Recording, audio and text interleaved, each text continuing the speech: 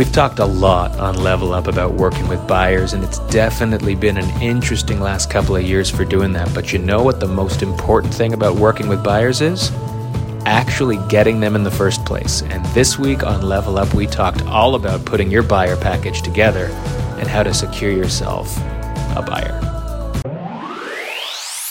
Building a successful real estate career requires you to adapt, pivot, and constantly master new skills. We're Katie and Daniel Steinfeld. We've built our own innovative brokerage, and in this podcast, we've assembled actionable tips and strategies that you can implement to take your business to its maximum potential. It's time to level up. Level up.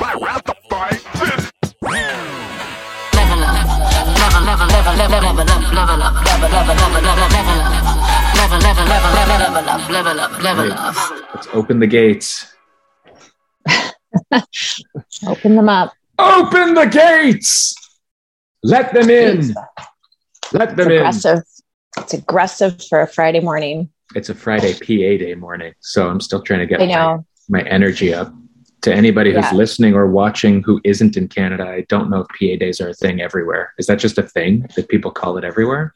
Our kids are all home today. That's pretty much what that means. So that's fun. Yeah. But in any case. Yeah. So we might have some connection issues, unfortunately, because they might sneak onto computers or technology, but we are going to try our best. They might sneak into the picture. You might see a head pop in from the side, but that's okay. That too. Keeps it fun. They'll be buyers or something like that. She'll be like there's only one of them. No, I'm thinking of Charlotte, because if you guys saw Danielle's reel yesterday, if you do follow him on Instagram, if you don't, you should, because he posted a really funny reel about our youngest pretending to be a podcast. I guess she's a level up podcaster. It was better work than anything we've ever put out there. So I feel like we should start hiring her for voice work or something. She sounded kind of British in it. It was funny. She did. That's the thing our kids do. Yeah, maybe. She's like, please come. Anyway, it was cute. I couldn't tell if it was a recruiting ad or an ad for new clients. She kind of came up with a hybrid. She put it all together. It was like perfect. It was in so 12 succinct. seconds too. Like it's a better job than we haven't even been able to introduce our podcast yet. And we're 2 minutes in. So I know we take like hours. Anyway, welcome to week 9 of the OTB 100. This week we are doing buyer presentation. If you missed last week, we did listing presentation. We did a little bit of a role play. And we did get a lot of feedback from you guys that it was a really helpful session. So we're happy to hear that. And this week, although it's not going to be a full-on role play in terms of the entire session, we're definitely going to incorporate a lot of the typical questions you typically will find you get from buyers when you first start working with them. So if you want to go into the chat and put in some common questions that you'd like us to just kind of work through as we go through this presentation, that would be great, because we want to make this as helpful as possible for you guys. So contribute. And I'm going to share my screen. Do it up. All you. Okay. So the first part of this session is just showing you our buyer presentation. And what I'm going to do actually is I am going to go in the chat myself and put in the buyer presentation. So if you guys want to download it and just kind of mirror this for your own use, you are more than able to do that. So I'm just doing that quickly. You haven't shared it yet though, right? Because I still don't see anything. No. Okay. No, this sorry. is like the ultimate teaser. It's coming, people. Keep those eyeballs on the screen. Okay. So that's being shared, as well as our discovery worksheet for buyers when we first start working with them. So this is something else we'll go through, but if you want to take this and use it, it is all yours. Mm-hmm. So there you go. It's in the chat. And as always, we've got Darren's asking, the listing presentation. Did we share that last week? Or did we not? I don't think so. Let me see if I can go in and get it quickly. If not, I will. Yeah, if you just want to send me an email afterwards, I'd be happy to share that as well. Let me take a look here. I'll do it after, just in the interest of time. Just send me an email. Yeah. So to anybody who's been in the industry a while, just starting or yet to start, I think it goes without saying that this is one of, if not the most challenging times to be working with buyers. And so this is a really important topic to go through. As you know, if you've been in the other sessions, we've really tried to lay the groundwork for how you're going to plan your business out. And now we're into the real nitty gritty of things and the tangible deliverables and way that you do that with clients that you may already have or clients that you're trying to get. And so the context of this particular, what would we call it, an episode, this segment? Session, that's a good one, is for the most part under the assumption that you are yet to land the client, right? This is where you're meeting with leads. This is where you're educating people who are still potentially choosing which agent they want to work with. And we're going to, I guess, for obvious reasons, put it in the context of the market we're in right now. But obviously this will relate to any market, good, bad, buyer, seller, or otherwise. So let's jump right in. The buyer guide, buyers, right. Apostrophe buyers S. Guide. Buyer's guide. Yeah, because it's their guide, right? It is. That's not ours. That's proper grammar. I thought for a second my grammar was wrong, and I've been sending this out to clients for years. Anyway, so this is something that we do review with buyers when we first meet with them, but it's also something that we typically email them prior to the meeting, either whether it's a Zoom meeting or we're getting back to more in-person meetings. So it might be that. But we like to provide this to them because, again, similar to the listing presentation, we don't want to be going through this page by page, word by word. This isn't what buyers really want to talk about when they want to start talking about their home search process. But this is great information, a great resource for them to use as they go through the process. So this is what we've put together. And yeah.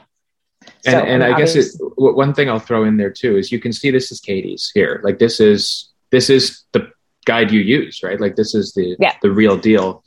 And so as much as the stuff we talk about here is in many ways the pieces that will form a buyer's guide, like mine is similar, but more my brand, more my, the way I speak and all that. And so these, just like the listing presentation, they're not meant to be cut and paste jobs for people, right? These are meant to be, to help you inspire some ideas, to definitely, take things that work for you and make them your own, as they say, as American Idol used to say. But this is going through one real life version of what we as a brokerage do. That is your brand. That is what you put out there because it reflects the way that the clients you're after, the things that you say, and the services that you provide as well. Right. Exactly. Yeah. So just a little bit of an introductory page. And I like to sprinkle little testimonials throughout my buyer guide just to prove that I've worked with a lot of people, that how I work. It just really reinforces who you are and what you represent as an agent. So you'll see that as we go. A little bit about your brokerage. That's a really important component about it. And again, this isn't something you're going to read word for word with your clients. It just might be something that they are interested in. So of course, provide it because it is helpful.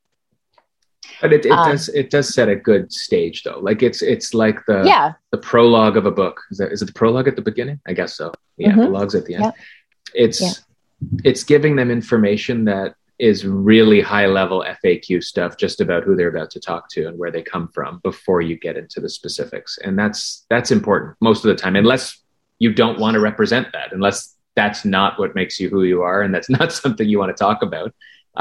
That's okay. Well, yeah, unless it's like you have a team, like that could be about your team. So you could. It's not always the brokerage. Yeah, absolutely. Mix and match.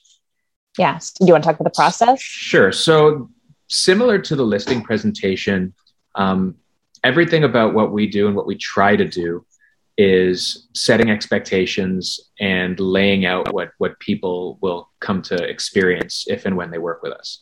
And in another sense, what's really important to us is that this will go to them, as Katie said, this will go to them ahead of time before they even meet us. And a lot of the information they get is going to be valuable to them whether or not they choose to work with us. So like this particular process, it's laying out a process that should apply to virtually any realtor they might choose.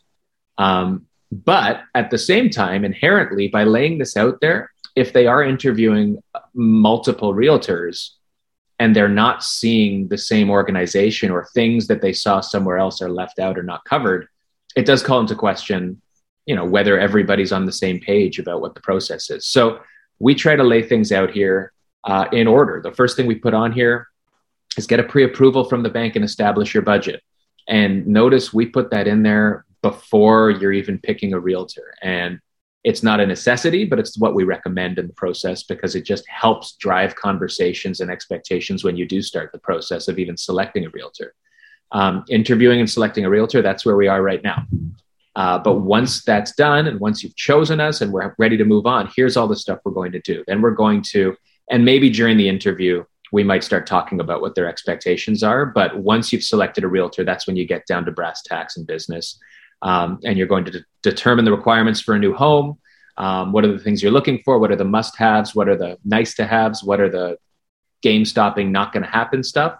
And once that's laid out, you may put a step in here that says, begin getting listings or start a search process or things like that. For us, we kind of couple it all into, that's when you're going to start the process of seeing homes, which is sort of multi-definitional. That was such a long non-word. Means a lot of things. But we basically, the process of searching is what comes next. And then once you find a place that works, you make an offer when you're ready. That obviously could happen more than once. This could be a rinse repeat thing. But in terms of the process, you do that. Then we get down to the paperwork, the negotiating, trying to hash out a deal. Finalizing the offer here is kind of synonymous with finalizing the deal, getting it accepted. Whether there's conditions, people need to understand that would be what comes next. Once all that's done, once you're firm, you want to make sure that you've got a real estate lawyer, and then you just start getting ready to be excited. You prepare for your move and you move in. So these are noticeably high level, vague, kind of topical steps. These aren't like, okay, you're going to prepare for a move, good luck, right? Obviously, each one of these steps comes with us involved at a greater degree, but we also, as much as you want to set expectations, you also want to simplify it, because this is literally the first page these people are seeing, and it's already a potentially overwhelming process. So the idea is simplifying, but also giving as much information as possible. Yeah. And one thing I might add at this point, just given the market currently and how it's been over the last few years, is just the landscape that we're dealing with right now with competition. And this makes it look pretty simple. You make an offer when you're ready, and then you negotiate and you have paperwork and finalize an offer. That's not that easy. And I think we all know that when we're working with buyers, especially with a limited budget, we're probably seeing 40, 50 houses making 7, 8 offers before they finally get that. And, before we got on here, Daniel and I were talking about that, and just setting that expectation ahead of time is so important, because people are going to burn out in their second offer because they didn't realize it was going to be this difficult. So it's really striking a fine balance, because obviously you don't want to scare the crap out of them and make them not want to go through the process, but this is what it takes. And you're there to guide them. You're there to hopefully calm them down, make sure they don't get too emotional over certain properties. But it's really important to establish that ahead of time, the landscape of the market, so that they know what they're getting into prior to actually seeing it for themselves and feeling it. And also that you know what you're getting into. Right? Because you need to understand if their expectations are eons away from reality, or how is this discussion going to progress to the point where you can enter a tough situation, and you shouldn't walk away from something just because somebody's got misguided expectations. But the more you're able to lay that out, I think we've done 1 or 2 podcast episodes specifically on managing expectations and dealing with these sorts of situations. So definitely this is your time to really talk about the environment. And as Katie said, this is something that we send out before we meet with them. So this is something that allows people to give some context to a greater conversation, which is the buyer presentation. It allows them to maybe get some questions together. And it also becomes a reference guide for them once we start working with them, or if and when we start working with them, that becomes their I don't know what you call yours, the buyer's guide. I call mine the buyer's playbook. It's like a handbook. It's like something that they've got with them a lot of the time to help them kind of, okay, where are we at the process? Okay. What do I want to know? What does this look like? So which we'll see because we haven't gone to the next page yet. So yeah.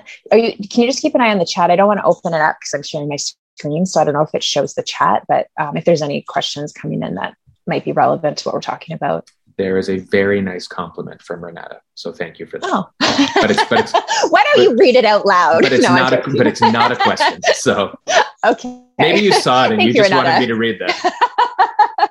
No, seriously, no. Okay. So this next section here is more to do with the typical buyers I work with. It's a lot of first-time home buyers. So I outline the incentives and just the programs available to them. This might not be for you guys. You might be working with investors or pre-con people, and there's a whole other slew of information that you can provide to them in a guide. Or if you really want to go all out, you could actually have different guides depending on the type of buyer you're working with. But for myself, I find for the majority of the buyers I'm working with, they're first-time home buyers. So I really like to lay out the incentives. And if it happens to be somebody that's not a first-time home buyer, I usually just take this part out because it's not relevant to them. But I do like to let them know what the first-time home buyer tax credit is and just the first-time home buyer, the land transfer tax and how all that works. So just to understand what it is that they get, the home buyer's plan, which involves your RRSPs and being able to take out from your RRSPs up to $70,000 per couple. The land transfer tax, which I just talked about. If you're in Toronto, there's also that additional portion to keep in mind. So that can add up. And then just a table here for the land transfer. And this could apply to both first-time home buyers and non-first-time home buyers. And you can see there's obviously a significant difference when it comes to whether you're a first-time home buyer or not. So this kind of goes from 500,000, which is kind of hard in our market right now to even get, but all the way up to $1.1 million. So it really gives everybody a good sense of what it is that they have to spend in addition to purchasing a home. This is the biggest cost, and it's a cost that's often either overlooked or misunderstood. A lot of people say, oh, can I just wrap this into my mortgage? You can't wrap it into your mortgage. You have to have this extra liquidity to actually pay on closing. So it is a big chunk of money, especially when we're talking about a big chunk of money for the down payment. So it's something that's important for them to keep in mind.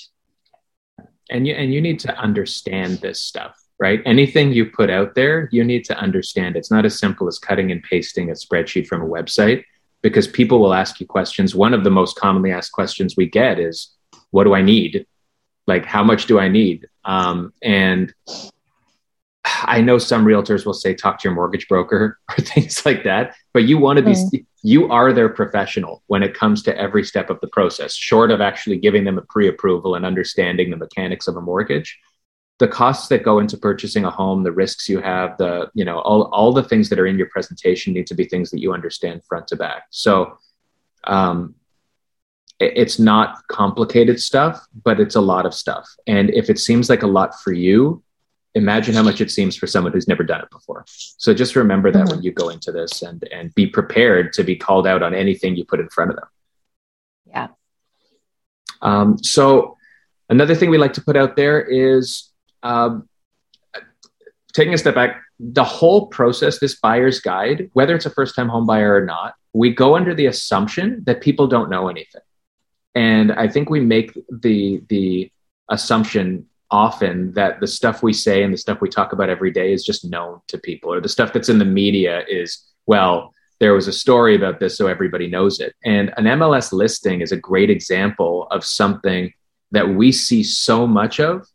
And in a lot of cases, at least in our case, we will send these out often to our clients, and they might not know at a high level, they might not know at all what they're looking at, but they might not know that a lot of the information they need is right in front of them when we send it to them. And so we like to put in the guide, again, whether they work with us or not, here's something you're probably going to be seeing a lot of. And here is, here are the key things to focus on when you're there. And here's what they mean. And this, obviously in this visual here, it's a picture of it with some highlights. So this does merit some further discussion if they've got questions, right? We're not going to just cover an already busy page with a million little post-it notes and bullet points and things like that. But we highlight the key things for different types of properties that people should be looking for. How many washrooms does it have and how many pieces are they and what floor are they on? The frontage is important to some people. The size of the lot, the taxes is a question we get often. Parking information, the type of basement. This is, again, totally up to you. There might be a focus on room sizes or things under the extras, whatever it might be. This is an example of one that already sold, I believe, because I could see the percent difference is 99%, meaning this has already sold. And 47 days on market. That's another thing to highlight. Is God, important. This doesn't happen anymore.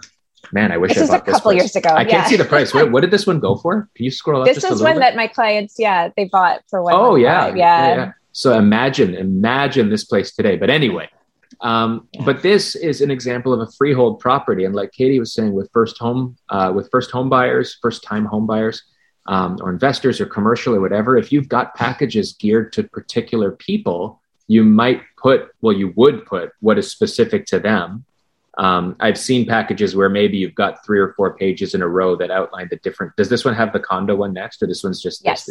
Okay, so it says the condo too. Yeah. So this is freehold, and then you follow it up with, okay, we might be looking at condos, and here's the nuances and the differences that flow from a condo to a freehold. It's the same idea, piece of paper wise, but look at how the placement of things are different. Look at the different types of information like pet permission and maintenance fees and what's included. These are the things that are important or might be to your particular client. You don't even need to highlight anything, but this is your opportunity to walk people through what you're going to be doing, again, in greater detail, so that every time you send one, you're not getting a question saying, where do I find the this? Or does this tell me the taxes? Or how do I know this? If you've already gone through it and you've established what's most important to your clients, that's really what's key. You're able to highlight the most important things to them right up front, so they know what they're looking for. Exactly. I think there was another question or another compliment in the chat. It is a question. What do you recommend as the best way to have this basic understanding, given we're not mortgage finance people? Okay, so that's back to, I guess, the home buyer incentives or transfer taxes. Sorry. Honestly, I think the best way to have the basic understanding is to just do your research. And a visual like this is deliberately there to simplify it for our clients, but also to simplify it for ourselves, right? So we won't put something out there that we don't understand, because inherently that would make it very hard to explain it to somebody. But put it out there in the terms that make sense to you. And if you're confused about things, or if you can think of scenarios you're going to run into where you don't know the answer, don't be afraid to ask questions, right? Like leverage the people around you, if you have a manager, broker of record, if you have peers, colleagues, in a lot of cases, online communities. But do your research and just make sure you're comfortable. Like this stuff, as complicated as it is with the number of different scenarios there could be, it does come back to just a few basic principles when it comes to things like land transfer tax. These columns really outline the basic principles with it, right? Are you in Toronto or not? So that will create 2 different scenarios of which taxes you may or may not be paying. Are you a first-time home buyer or not? So is there a credit that might apply? And then things like understanding how... Sorry, I couldn't hear what you said. Oh, did you hear that? Did I go? Yeah. Somebody couldn't hear what I said. Was that my phone? Somebody can't hear me. I don't know. If my computer can't hear me, can you hear me? I think the basic answer to that is, sorry, go ahead. No, I was just going to say that, like, you can also, like, there's so many mortgage brokers that want to team up with agents. And, if you can find a mortgage broker that you seem to get along well with, that's a great resource for you as well. Because if you're teaming up and you have somebody that you can rely on to ask these questions, it's really helpful. You'll learn along the way. But again, as Daniel said, going back to your broker of record and other agents in your brokerage, just to kind of understand it, you'll pick a lot of things up pretty quickly. And one good point, just from what you just said, the learning along the way is a lot of these guides are growing documents based on the experiences that you have, right? When you start, you're not going to know all the questions. We still don't know all the questions. As the market changes, the questions people have are different. And we will adjust this and all the other documents we have to reflect the most important information at that point in time. So If the government were to introduce a new tax or a new incentive or something like that, it's probably going to be something people want to know about. A, we have to educate ourselves on it, but B, we're going to want to put it in here once we know it's something that people want to know. So you're learning along with your clients.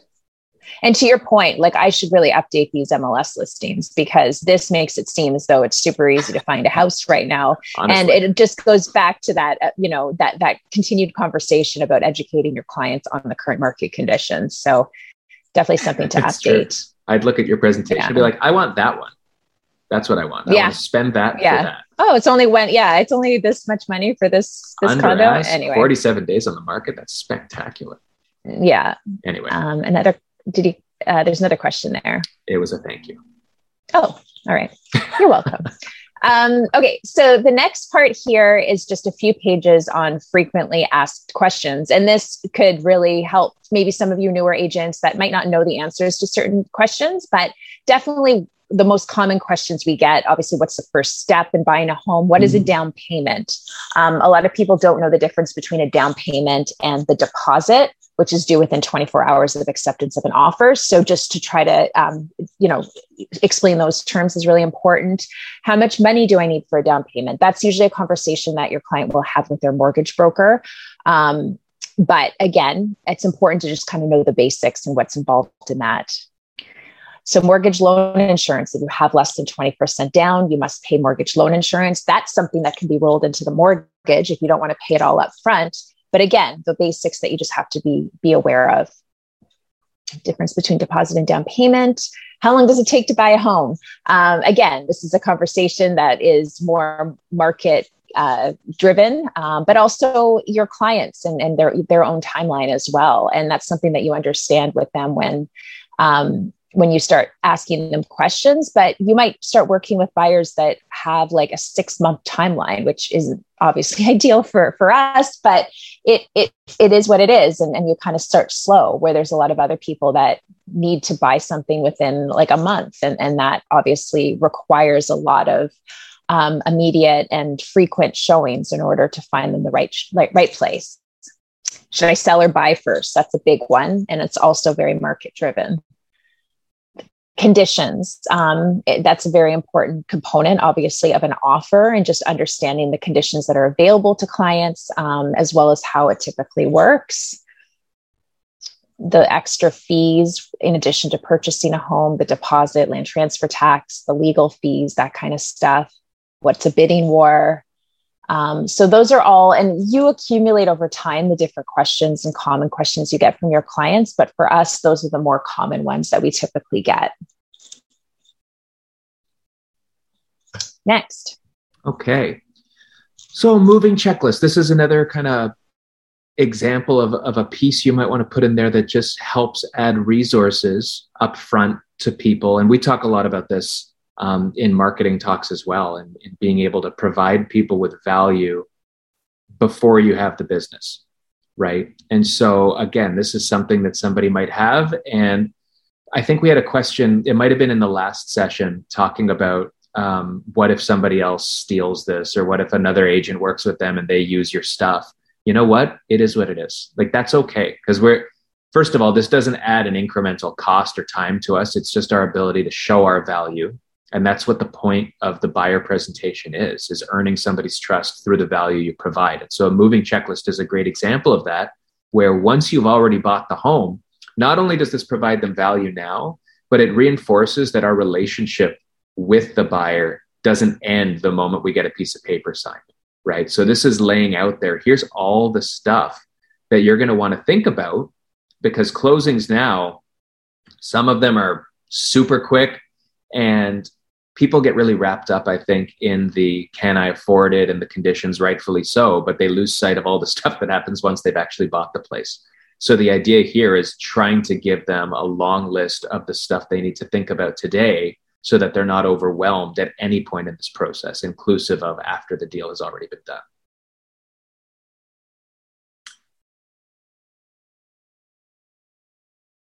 Oh, we hit. I forgot I was muted. the next is just trusted professionals. And this really comes in handy right at the end when you finalize a deal and your client has to book a home inspection now, or they have to find a lawyer, especially with condo properties, they need to review the status right away. So a lot of times, like everybody's like really needing this information really quickly. So you can just say, go back to the buyer's guide or resend them the buyer's guide. Here is all my list of trusted professionals I've worked with in the past. Make sure they're people that you've worked with in the past, because, you want to make sure you're giving people quality options. And again, make sure you're giving people options. You don't want to just say, use this person or use this person, because that could be considered potentially a conflict of interest. You want to give people choice and allow them to make the decision. I thought you said you want to give them quality auctions, which we do. Auctions. We want to give them lots of options, but options as well. Options is important. Yeah. And so referrals is, again, another resource and your ability to help build some trust and comfort in your clients. If you do have a larger list of clients, definitely make sure they know that they're being asked to be a referral. People love, for the most part, when they've had a good experience with you, to be asked if they would be a referral for you.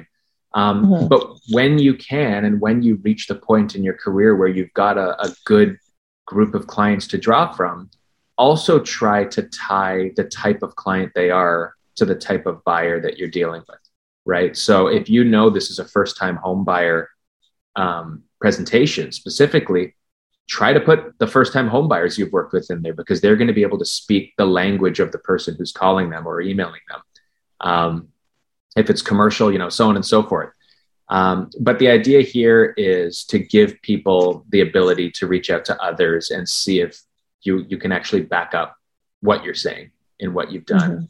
And often people just seeing a list of referrals get comfort that there are referrals. I don't know how many people actually reach out, but to have them there and to know that you've got a whole cheering section behind you of people who have already lived through what you've done is great. And for those of you who haven't had clients, that's a question we get as well. Well, how do I do referrals if I've only done one deal or things like that?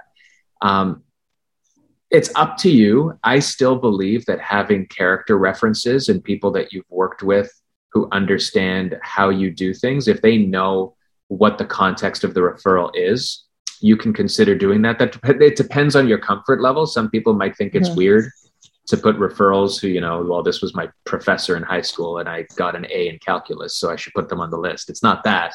But if it's somebody who was a client of yours in another industry and it speaks to your work ethic and the ability that you have to whatever, have a fiduciary duty to your client, put them on there and then replace them when you get somebody who is more in this industry. So there's no rule book to this. It's more just what you're comfortable with and the message you want to put out there. Yeah, exactly.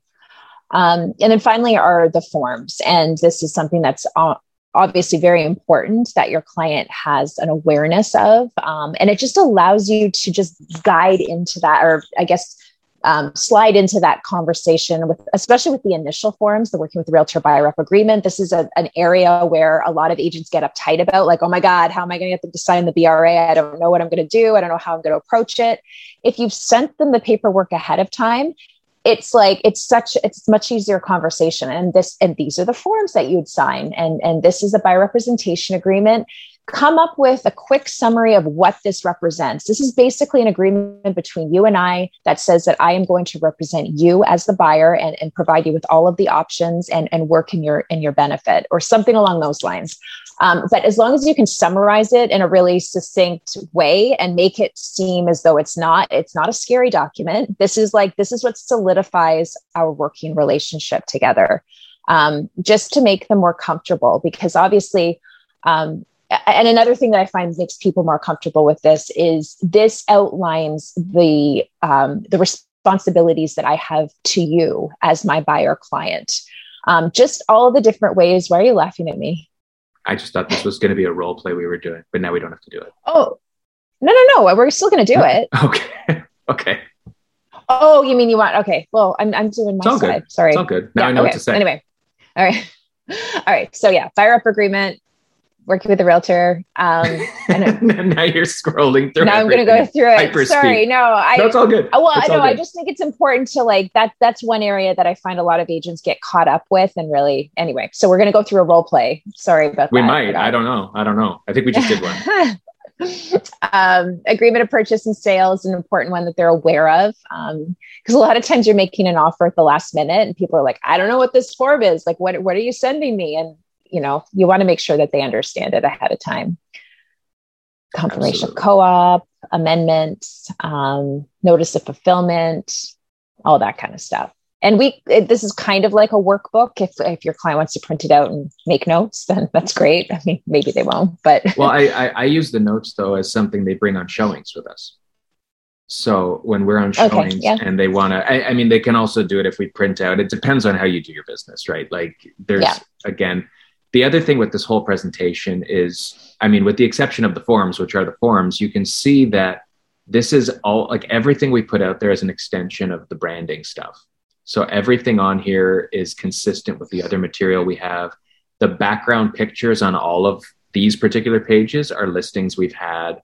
So there's reasons to, I guess, put everything out there visually as well. But the information is what's most important here.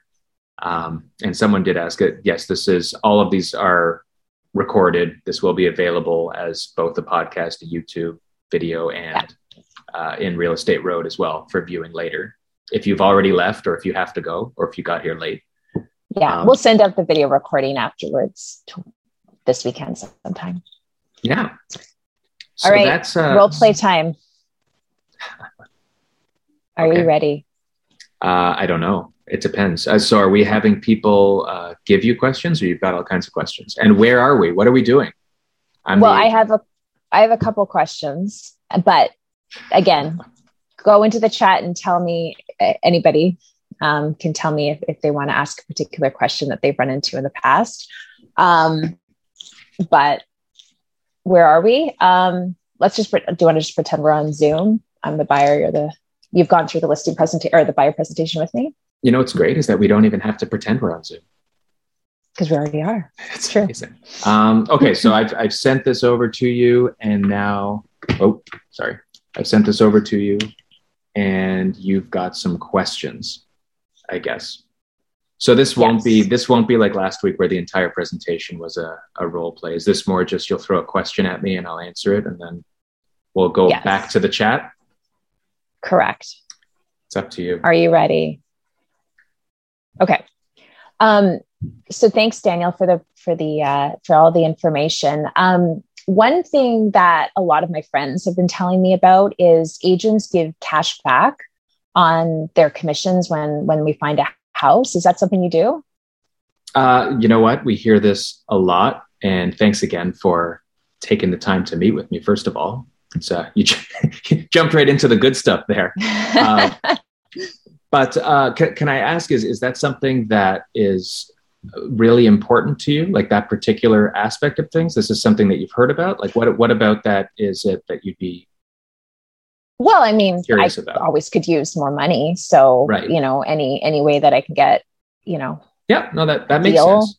That makes sense. And I think ultimately the goal of every realtor, but definitely the work that I do, is to make sure that you are going to come out of this with the least money out of your pocket, right? I mean, it is, as you know, it is a super challenging market out there. And we do hear this question quite a bit. The short answer before I get into the long answer is I don't provide cash back. And I'm going to tell you why. First of all, the other thing that you might hear from people is that realtors that are representing buyer agents that are representing buyers are free. A lot of them say, I don't cost anything, right? Yeah. And isn't that how it works? And that's not how it works. I mean, I figured, well, if I'm giving you cash back and I'm free, then that would be a spectacular deal for you. It would. But I think for me, the key is really putting all the cards on the table early. So I'm glad you brought this up. We do get paid. It's by way of the seller. They pay commission to the brokerage that represents them. And then that commission gets shared, sometimes equally, sometimes not, between the buyer agent and the listing agent. So I'm compensated that way. And that compensation will vary from property to property. The first thing that I can tell you is in the buyer rep agreement that we're signing, as we talked about, or we will talk about, depending on where we're at in the conversation. I will not be holding you to any sort of static number that's on there, because different properties we see might be offering different amounts of commission. And my commitment to you is we're going to see whatever is a fit for you. And you need not be concerned about what they may or may not be offering. And that could impact my income on that end, but that's the prerogative of the seller. For me, the key here is I'm here to represent your interests and to make sure you hit every objective that we've laid out over the course of our conversation. And as I said, it is as challenging a time out there for buyers as it's ever been. And it's important to have somebody who is focused on only one thing, which is getting you the home that you're looking for at the price you're comfortable with the terms you want. And there's so many different factors that go into that you need to know that the person who's representing you has that duty to you, and full stop. So my goal is the same as yours, is bringing you that value you're looking for in dollars and cents at the end of the day. But I don't put that out there by way of rebating something after the fact. I don't want the value you see to be contingent on maybe paying too much for a home, because that's what, you might feel you have to do, or what some people might tell you to do. I'm going to make sure that you get the deal that is right for you at the terms that are right for you. So my value comes from the outcomes, is the best way to put it. Another way to put it in dollars and cents is, would you rather get $3,000 back, but overpay for a home without knowing by 10 or 20,000, right? For me, it's guess, yeah. So it is a good question, and lots of people out there offer. Okay. I'm fine with that. So, I'm sometimes going on Kijiji a lot, and I see, private houses listed for sale. So you were saying before that if, they're not offering any commission, you'll just help me buy the house and then you don't get paid. Is that how it works? It depends on what the ad is. We will see anything that interests you. And there are situations, it's a little more rare now, but there's situations where people might not be offering anything at all. It's my responsibility to show you anything that's out there that could be a fit for you. And it would be on me to discuss what the terms might be if it is a private seller. That's a risk that I take on in my business, but I can tell you once again that in no way would I steer you away from something that might be a fit for you. So if it is listed privately, it might not be on the MLS. So it might be something that you find in your travels and you send over to me. But part of our agreement is also anything that you do see or run into that you could be interested in. Send that over to me and I'll make sure to get you all the information and set up showings and anything else that might be relevant to you. Okay, cool. So if you're not going to do cash back, could you get me a TV on closing? I've seen these really nice 50-inch TVs that I've always dreamed of putting in my living room. Could I get you a TV? Yeah. Well, I know you were referred over to me from Julie, and I know she told you about the great closing gift that she got from me. So I try not to make that a part of my business that I go out there and advertise. I'm a bit about shock value and creating happiness through surprise. All I can say is I don't make part of my deals and part of my contracts, here's the gift you're going to get. It's nothing like that. But all I can say is that it is one of the great joys of my job to celebrate with my clients when it's all over. All right. I like TVs, just so you know. It's just a little hint. Duly noted. Okay. All right. So I know you showed me that buyer rep agreement. I don't know if I want to tie myself down right now to a particular agent. I'm just kind of seeing what things are like. And so do I have to sign that with you before we start working together, before we start seeing places? Because I'd really like to see this place, maybe in an hour. Could we do that? Well, typically what I do, because we're having this conversation right now, this has been an opportunity to get to know each other and to establish a rapport. I am usually happy to, and I am in this case for a place that's an hour away. I will usually make sure that we can build on that rapport by, if we want to do one showing together and get an idea of the process together, that's okay. However, the point of the buyer rep agreement is to protect you as much or more as it is to protect me. And I think the misconception of that form is that this is something that is locking me into getting paid or something like that. And the reality of that form is that that protects you and your interests with someone who is from day one and for a set amount of time committed to looking out for your best interests and doing everything in my power to ensure that you get the best experience possible. Without that being signed, you basically don't have the comfort that someone is looking out for you. Obviously, my role is to look out for everybody that I work with, but I like to ensure that my relationship with my clients is formalized for their benefit so that they don't have to think about what happens if this gets too tough, right? Again, this is such a complicated market out there that you want someone who's committed to working for you all the time, understands you, and that you never have to wonder about, well, what happens when this gets too hard? Because when somebody's not under contract, absolutely, a buyer can go and shop around and all that, but you'll never have the comfort that somebody's working in your best interests. And what that does is it protects you and your best interests. The terms on there are very clear. So there's nothing in there that talks about, surcharges or anything like that. That's not really a dollars and cents document as much as it is laying out the terms of our relationship, formalizing my responsibilities to you. And by all means, if you've got questions about that, I want to make sure you're comfortable with it before you do put pen to paper at all. Mm-hmm. Okay.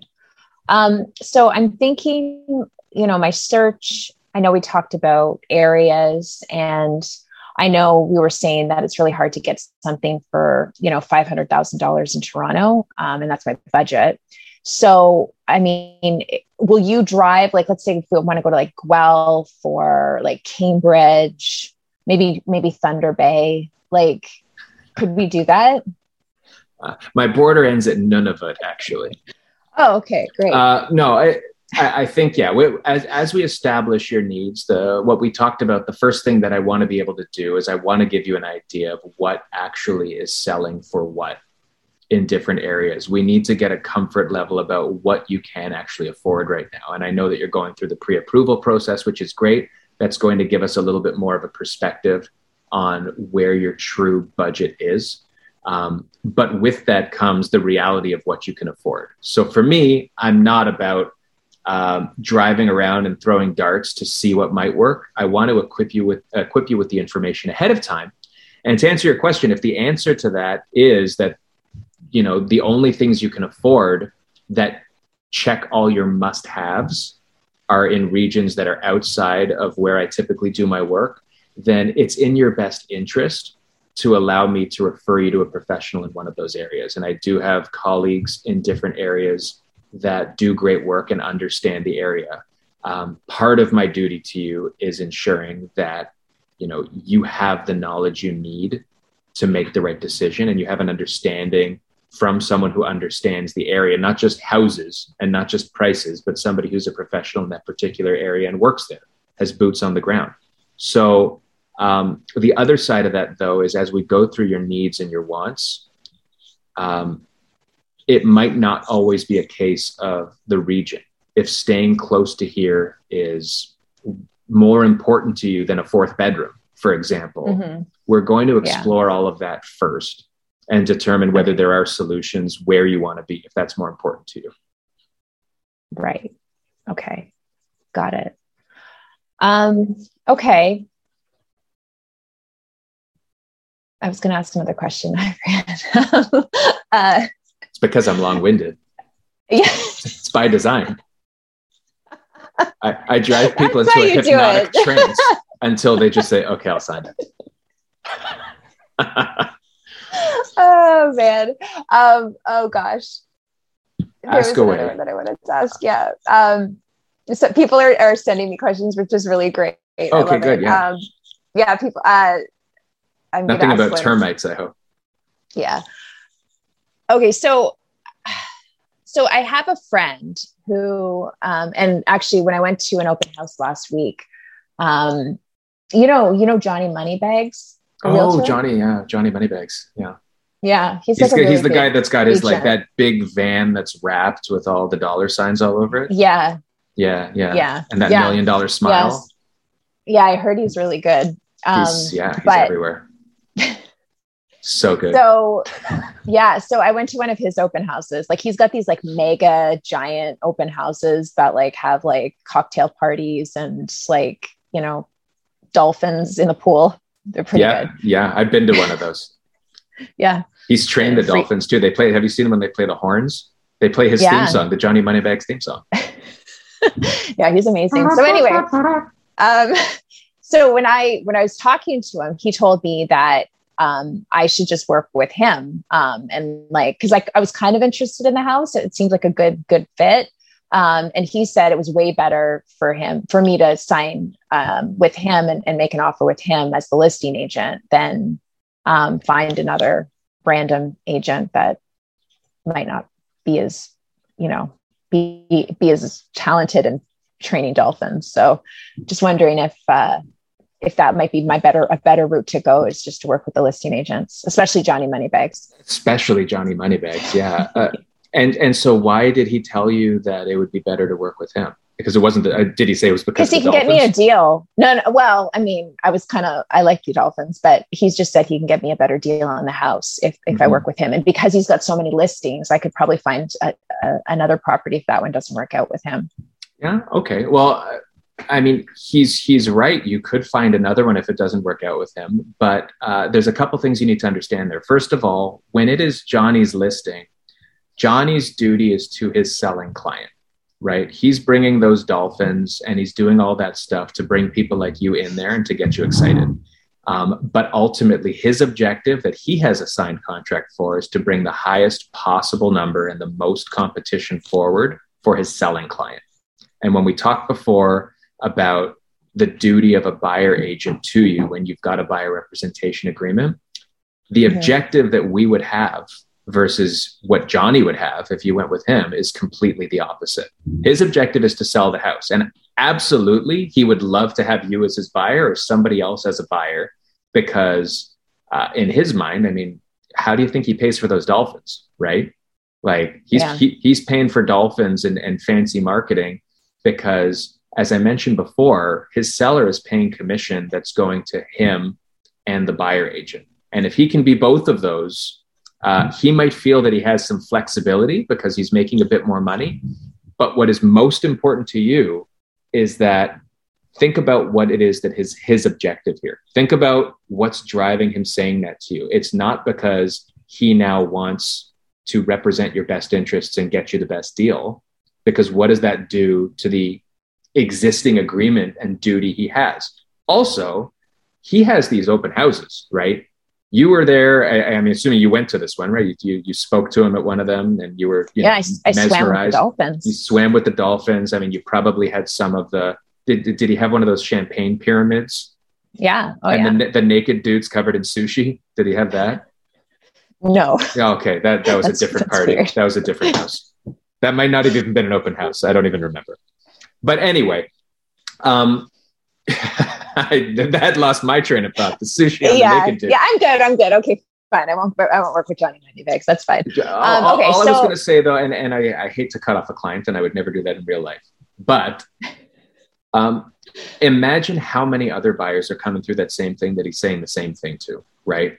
So not only are you in competition with his client, who he represents the interests of, you might be in competition with other people just like you that he's saying the same thing to. So just be aware of that. And understand, what a slime ball. Well, he's with a name like Johnny Moneybags. I don't know. Okay. So I know I wanted my dad to come and be a part of this presentation, but he wasn't able to come because he's helping my brother find a house as well. But he wants to be there. Like he's a pro, like he is like, he renovated our house. So he knows what to look for when we go see houses. So like, I really think he'd be really good to come along. Like, do you think that we could have him come along to all of our showings and just like, he's got some tools and like some flashlights and, flashlights are important. Yeah.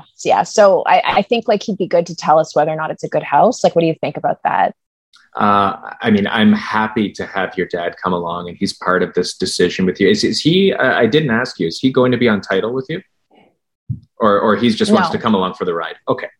Yeah. So I'm used to, and I've experienced having lots of people and their families coming through on showings, or even, once something's conditional. And by all means, I'm happy to, have him share his input on properties as well. I can tell you that my goal here is to take it a step further with you as well, though. We want to be able to respect the things that he sees. And I've seen, your background there. Did he install that mirror behind you? Because that's some pro work. So, I mean, he's clearly a solid renovator. He's seen some things and done some stuff. But part of what I want to make sure is that, no disrespect to him, we ensure that we bring professionals to the table for any of those questions that we've got. I've seen a lot of things as well, but I don't want to put such a big decision in the hands of opinion. I want to definitely listen to it. And if there's questions your dad has or things that might look like a risk, let's investigate them further. But at the same time, I do want to take the experience that I've had, the professionals I work with have had, and make sure that you get basically a second opinion. He might be that second opinion. If I see things as well, I'm happy to ask your dad what he thinks as well. But ultimately, I want your decision to be based on as comfortable and factual a position as possible. Because once a decision is made, I'm sure your dad will help you fix things if, in fact, something he saw may not have been 100% what he thought. But we really don't want to have to risk going down that road if we can get ahead of it. Okay. He's welcome to come, though. Your dad seems like a lovely man. He's very nice, very educated on fixing things. He's got flashlights. When he brings multiple flashlights to an inspection, that's a guy who does he wear like the belt when he comes? Oh, yeah. Holsters so ladder. Like, is it okay if he goes up on the roof? During a showing, that's a little tough to do. I don't think that I'd recommend he brings the ladder, or like standing across the street with binoculars. It's a little bit creepy. But by all means, like when we and if we feel an inspection is appropriate, and in most cases I do, it's a tough market. So that's something we're going to talk about as well.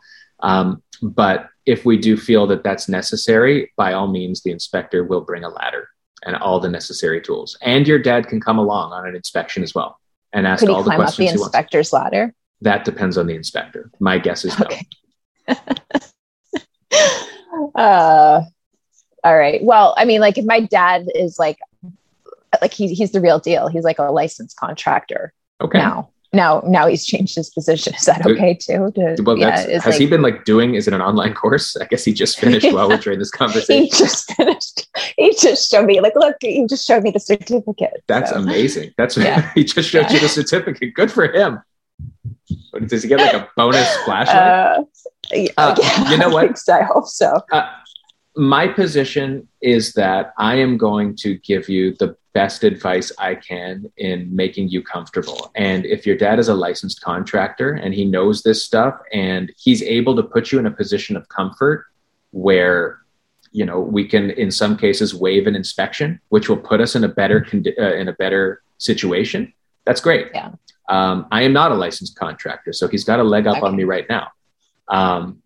But ultimately, that is going to be a decision that I put in front of you, and we'll decide through it together, depending on the situation, right? Different houses have different things, and a licensed contractor who just got his license might not be equipped to identify things like high-tech plumbing or risks of moisture or grading issues. So it really depends on where his expertise is, and we're going to be able to weigh our comfort with it in real time as we go. But by all means, that's great. He's a member of the team now as well. Okay. But I will not give him cash back. Okay. Damn it. All right. One more question for you. So I know we talked about the deposit, and usually it's like, a pretty high amount. I only have $20. Sorry. $20 in my bank account right now. Like I could probably get a few hundred. That's a tough situation. But I have investments. Like, could I what do you recommend? Like I could probably get like a couple thousand, but it wouldn't be as much as you said we should need. So should I liquidate, or can I hold on to my investments? What's the best way to go there? You're going to need more than $20. You're going to need more than a few $100, and that's irrespective of the property we're going to look. Even if we're at the Nunavut property, you're going to need more than $20. And so if you have access to funds, which I suspect you must, given that, and you said you've got some investments, now's the time. This is where a lot of these things have been saving up, because this is the big purchase, right? So as recommended, we talked about, typically up to and including 5% of what our offer is going to be is what you're going to want to be prepared with. Certain listings are going to request different things. That doesn't hold you to them. But the amount of the deposit is one of the variables in an offer, other than price, that will lend itself to a stronger offer. So you can imagine if you have the same offer as somebody else, they have a $100,000 deposit and you've got a $10 coupon to McDonald's, it's not going to look as well. And the reason for the deposit is you're providing some assurance and security to the seller as well. Not just that you're serious, but it also protects them in the event that something does change. If you only have $20, that's all you're telling them you actually have right now, which might lend to question whether you can afford this place when it comes time to close. And if you don't close, they're keeping your $20, which isn't a great incentive for them. Now, there are legal ramifications for that as well, which could cost you a lot more. But it's really not a risk or a road that people want to go down. Okay. Fine. So liquidate. Fine. I will. All right. Thank you. Get your dad to start doing some jobs and putting some money aside with his new license. All right. Thank you. Those are good. Thank you, everybody, for your comments and your different questions. You did a good job. I will say the one question that was asked, which probably everyone might have noticed, that is tough, and it is how I answer it, and it's not how a lot of people will, is the private sale one. Yeah. I will never, ever, and this is just me, I will never, ever make a client fork out dollars for anything. And I get the argument, and I'm not opposed to the argument of somebody who explains that in their BRA, you might have a % there. And if something's not paying that, or it's paying nothing, that you negotiate with your client, or not even, or you tell them that this is what the contract represents. For me, though, my experience is, first of all, that there's few and far between private sales that are paying nothing. I haven't really run into that. Right. But in the event that they are a property like that, I would say it's such a fraction of a % that it's going to be the right property. When somebody's offering a property that way, like, this is where the value of realtors come in. Some private sales are okay, but when somebody's a private sale on Kijiji, with termites and no commissions and all that, you know what? If that's going to be the one bullet I take in my career, then it is what it is, right? I'm still going to provide the service I need to provide. And I think the fact that you pointed out that part of the BRA, requires the buyer, not, you said it in a much better way that wasn't threatening, but like the buyer needs to notify you of any potential properties they're interested in. Like, I think just being knowledgeable of that and, taking the reins on any sort of negotiation with a private seller is the best way to go, as opposed to them like sneaking behind your back and seeing it for themselves. Right. So, That's it. I think everybody does things differently. But the way you answered it, I think any further, it would probably scare them away. It would scare me away a little bit. And Renata makes a good point there as well. Things are situational. Like, we did this in a very kind of static and firm situation. And that's not reality. Sometimes if you've got a buyer who's going to be listing with you, or you've got someone who already listed and you've already sold and now they're buying with you, there's situations where I will absolutely make adjustments, or make concessions or negotiate things with my clients as well. But taking a hard stance on commissions and being clear about things ahead of time is so important. I don't like leaving things to a let's figure it out when it happens kind of thing. And the same goes for, tough negotiations. If you're in month 4 and offer 500 with the same client and you finally got the house they want, and there's no end in sight if you don't get this one, and it's down to 2 people, and if you cut your commission by a quarter point, they're going to get it. Right. Or if you go out there and say to them, you know what, if we go up another 10 grand, you're going to get it, and I'll help you out and I'll do some cash back. Sometimes you take that plunge, but always understand the moment you take any plunge into anything, it becomes the new normal. That's what I believe. Right. Yeah. Meaning the moment you offer it once, even if the next one is not as competitive, your client now knows it's something you're willing to do, and they're going to expect that you do it. Right. And great point there. That's a good, good thing. I don't know. I like that. As a realtor, you don't have to do yoga to be flexible. Just be flexible to be a good one. And it's so true. Like, and I was going to add on to that, just the fact that, you know, we talk to agents, and a lot of them want to put on this face as though, you know, they're the best. They charge full commission every single time. They've never gotten into a situation where they discount, but it's your business, and it's a business decision that you make. As you know, Renata pointed out, if you're listing their home as well, like, you know, you're not going to give up money. Like, this is your income here. So you've got to make a decision for yourself and what you're comfortable with. And that's not always going to jive with what other agents in your brokerage or those that are around you. Just do what's best for you and what you're comfortable with, because everybody's comfort level is different. And especially as we, like, in the next 5-10 years, I think things are going to change dramatically for us in terms of potentially how we're paid or how things all work. So we've got to start adapting a little bit to the requirements. Obviously fight for, like, because you're worth it, but know where you want to draw the line and just stay where you're comfortable. Absolutely. The numbers are humongous now too. Like, it's not lost on us that, you know, with an average home price of $1 million in the GTA, $25,000 is a lot of money. $50,000 is a ton of money. Like, people don't make that in a year.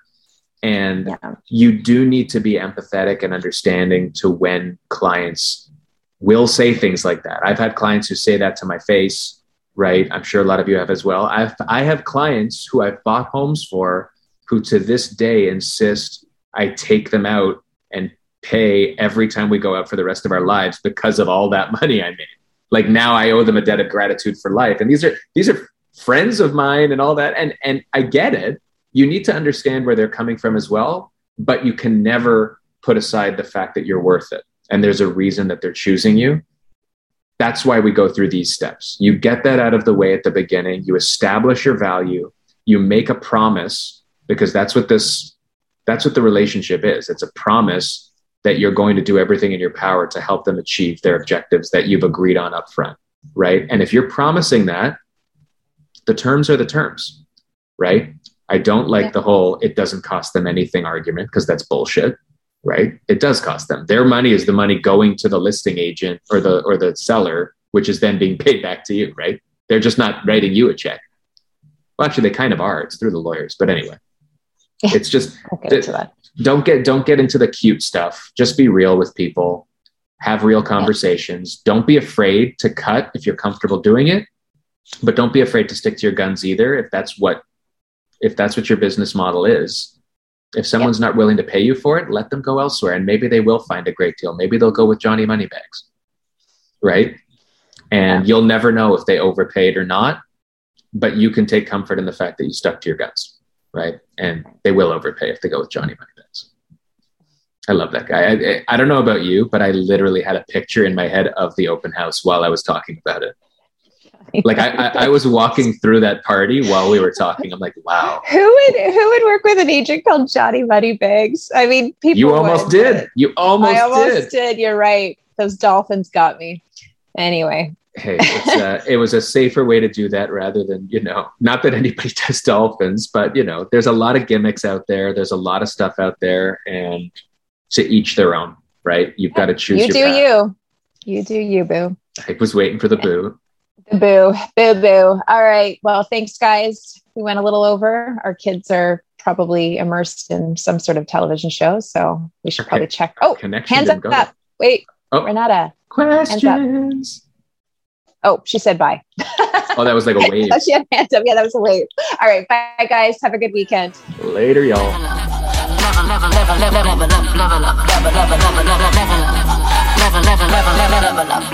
level up.